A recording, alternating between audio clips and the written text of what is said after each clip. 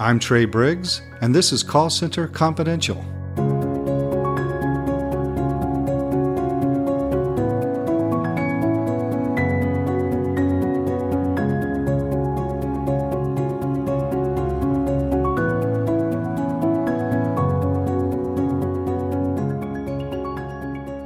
Hello, welcome back to Call Center Confidential, the podcast that is a conversation about conversations. My name is Trey Briggs, president of BCI, found at bci-fit.com, and I hope all is well wherever you may be today. And today we're going to talk about the role of teaching in QA. Before I get into it, I would like to share a couple nice things that have happened since our last episode. The first one involves a backstory. So it goes like this. Several months ago, we still are serving, a particular department, one of four that we work with one of our clients. And in this department of about 40 agents, the department was kind of separated into 5 or 6 different groups. And in one particular group, there were about 6 or 7 agents who, as opposed to the rest in the group, were doing pretty badly. And it continued to happen, and no matter how much we were reporting on it, it didn't seem to be getting fixed. Well, in our situation with our product, we take full responsibility for the success of every agent. So we can't really, in our process, can't allow that to happen. So what happens in those situations is that we reach out to management and we say, hey, these folks are lagging behind, they're underperforming, and we really need to fix it. And, we understand that management they have lots of other things to do than simply focus on what we do within their organization. So sometimes it gets past them. So we take it upon ourselves to contact them and make sure, that we put some kind of action plan in place and fix it. Well, we did. And we were having a little bit of trouble getting through. But soon thereafter, this particular department hired a new person. And as soon as they did, just via her emails with me, going back and forth in discussions via email, I could tell this person was a go-getter. And it was kind of made clear to me that she was brought in to get things done, So we eventually, she was assigned to deal with this situation. And I was happy about that. So she and I set up a meeting on the phone, and we talked. And I told her right off the bat, I said, I'm just going to call her Mary for the sake of giving her name. I said, Mary, I want to assure you that we're going to fix this. And I know exactly what we need to do that. And I'm telling you this not to be bragging, but what I'm telling you this for is I want you to have confidence in me and BCI and what we're about to do. Because I realize one thing, you have lots of other things to do there, but this is all we do. So my responsibility to you and your organization is that we make it as easy on you and as less time-consuming as possible on you to solve this problem. So we're going to solve it, but let's put together a plan, okay? And she said, sounds great. So we sat on the phone there for about 30 minutes, put together a detailed action plan with lots of input from her, because there were a lot of things going on with these particular agents that we're dealing with things like, for example, they were getting called and they were asked about services this organization offered, and they were dropping the ball pretty badly in that regard. So we had to put together a plan with much input from her as to how she wanted them to handle those inquiries, who to send them to, what information to gather, and things like that. So we incorporated all of that into our measurement process, and we put together an action plan. Okay? Well, I can tell you what happened. Very quickly, those agents began to improve. And I don't know, I can't say exactly how long, but it wasn't long, maybe a month or so, before they were each one of them, performing spectacularly. And to this day, each one of them are excellent every time they handle a call, throughout every moment of their call. We completely turned them around. And I remember during the call, our first meeting, she said, Trey, I don't know. I'm not sure they're capable of offering the level of service that your program demands from the rest in the group. And I assured her, I said, Mary, they can. We just have to teach them how and then hold them accountable to doing it. And you'll see that they will come around. And that's exactly what happened. Well, this person, Mary, I recently received an email from her and letting me know that she's moving on to greener pastures, I suppose, in another organization. And she was reaching out to me to let me know that. And I told her how impressed I was with the way she handled the situation with these particular agents, because to be honest, she and I never talked again. She just went back to her situation and did what she had to do, and we did what we had to do, and we worked together in that way, and we solved it. And it was very amazing. And I told her that. I was really impressed and really respected the way she handled it. And so she's going to other places, and I'm wishing her the best. And looks like there's a possibility we're going to be working together. Should we be able to put all that together? But it was just a good story that made me feel really good. And it was a good example of how teaching, which is what this episode is all about, how teaching with the proper knowledge and the proper execution can solve anything with agents. No matter how unskilled or low skilled any agent may seem, if you teach them how to do things the right way and then hold them accountable to doing it, you will solve the problem and they will be great. And that's the theme of this episode today, the disappearance of teaching.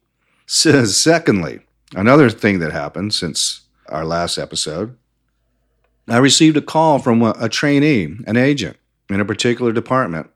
It was so nice because she was just calling to tell me she had just gotten a very uncharacteristically low score on one of her BCI assessments. And she called me apologetically to let me know that she was having some very real health issues that she explained to me, and that perhaps this is why she did that, and she was disappointed. And I explained to her that no one's perfect. I completely understood. But what it really made me proud of and made me feel good about is that we form relationships with our trainees, and it makes me think that we're getting through to them and that they really understand that what we're teaching them to do is good stuff. It's really good, and they believe in it. And it was the second kind of call I've gotten like that in the last few months from an agent, and it really makes me feel good. It really made my day. So there was a couple things that happened recently that were pretty cool. But today, we're going to get into the subject of today's episode, which is the disappearance of teaching. And I'll get into that right after this.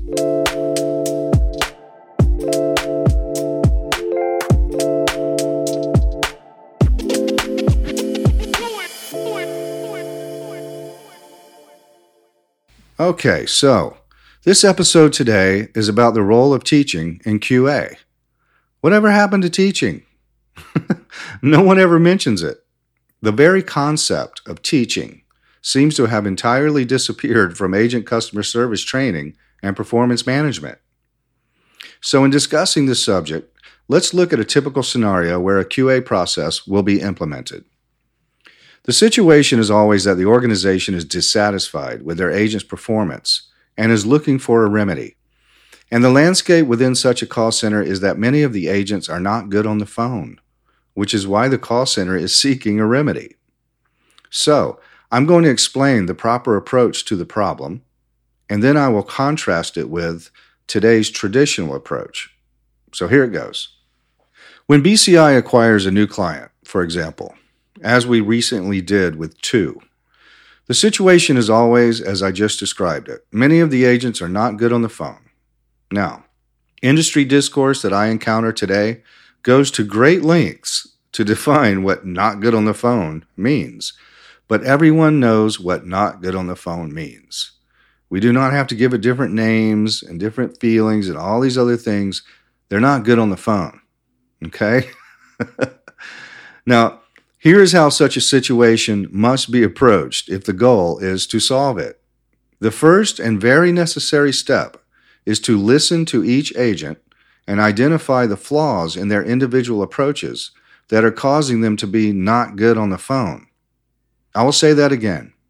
The first and very necessary step is to listen to each agent and identify the flaws in their individual approaches that are causing them to be not good on the phone. This means that there are highly specific reasons they are not good on the phone. Those reasons are easily identifiable, and typically there are several of them within an agent's approach.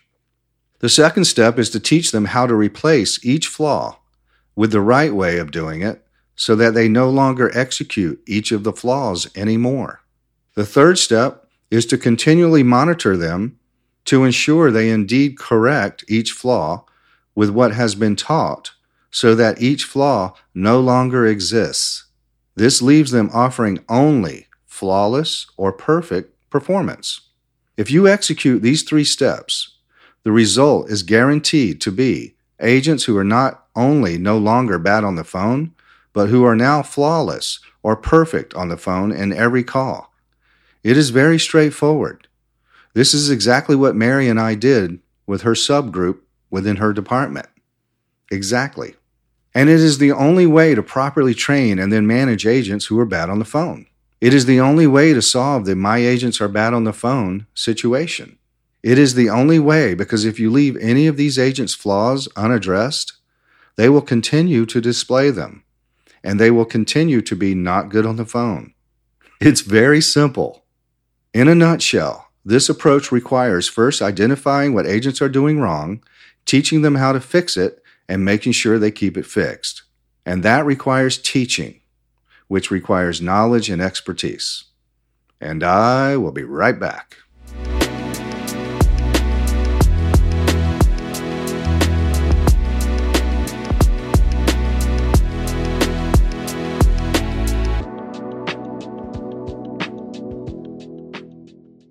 Okay, now, let's look at today's standard traditional approach to the same situation. Consider first that any organization implementing a QA program has already done what it could to make these agents good on the phone. Whatever they have done has left a situation whereby too many of their agents are still not good on the phone, which is why they are seeking a remedy by implementing a QA program.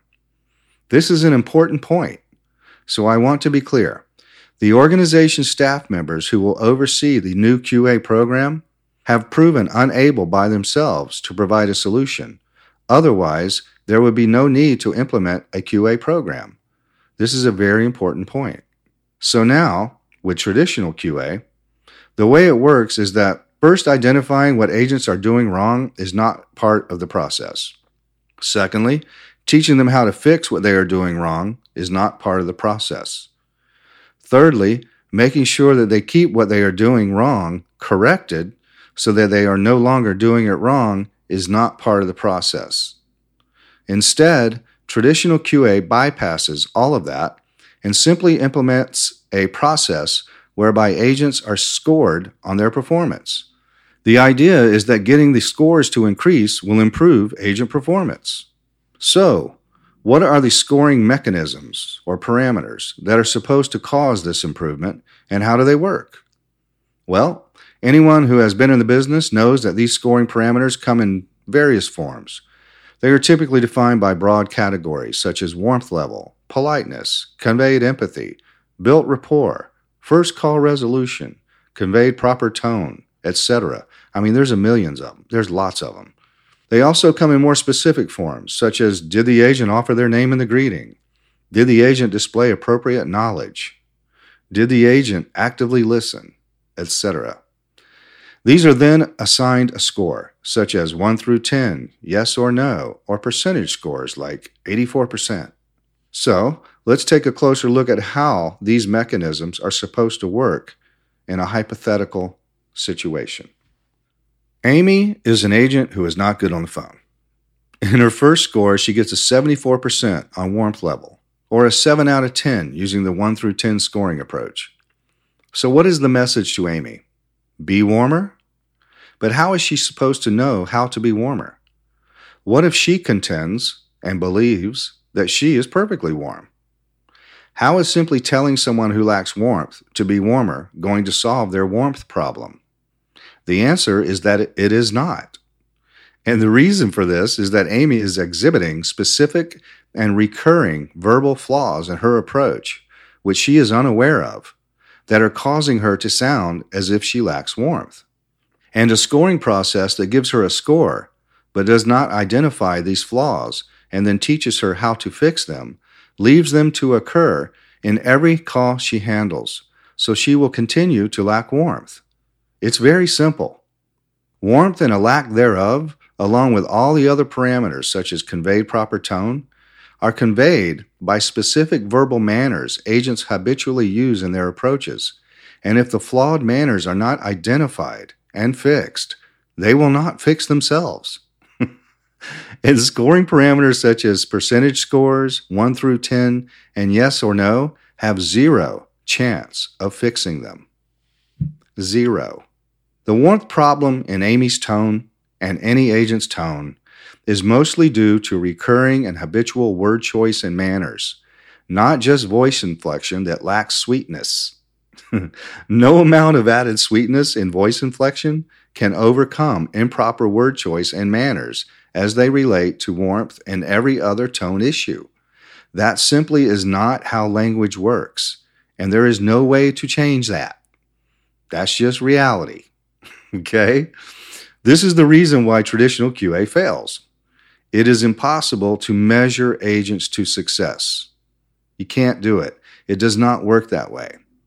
Agents must be taught how to replace their wrong ways of doing things with the right way. And they must then be held accountable for keeping it right. Otherwise, their wrong ways will remain, and such flaws will continue to cause unsatisfactory customer service and negative customer experiences in every call they handle. The overriding theme in traditional QA is a complete lack of teaching. There is no teaching involved. Some may say, wait a second, we coach agents all the time. But when it comes to agents who are bad on the phone, what are they being taught in this coaching process? To be warmer? Go be warmer. To convey a better tone? Make sure your tone is better. To build some better rapport? You're not building enough rapport. To be more polite? You could call that coaching or whatever else, but it is not teaching. It is not showing the agent specifically what they are doing to cause them to sound less than polite and then teaching them how to fix it. It is not identifying the specific word choices or mannerisms the agent is habitually using that are causing them to convey an undesirable tone. Coaching is not teaching. As a consultant I recently read said, which I totally agreed on, I was like, yes. She said this, what today is called coaching is typically centered on time issues or protocols, but it rarely, if ever, addresses agent customer service issues and can provide no remedy if it did. And I will be right back following this brief intermission.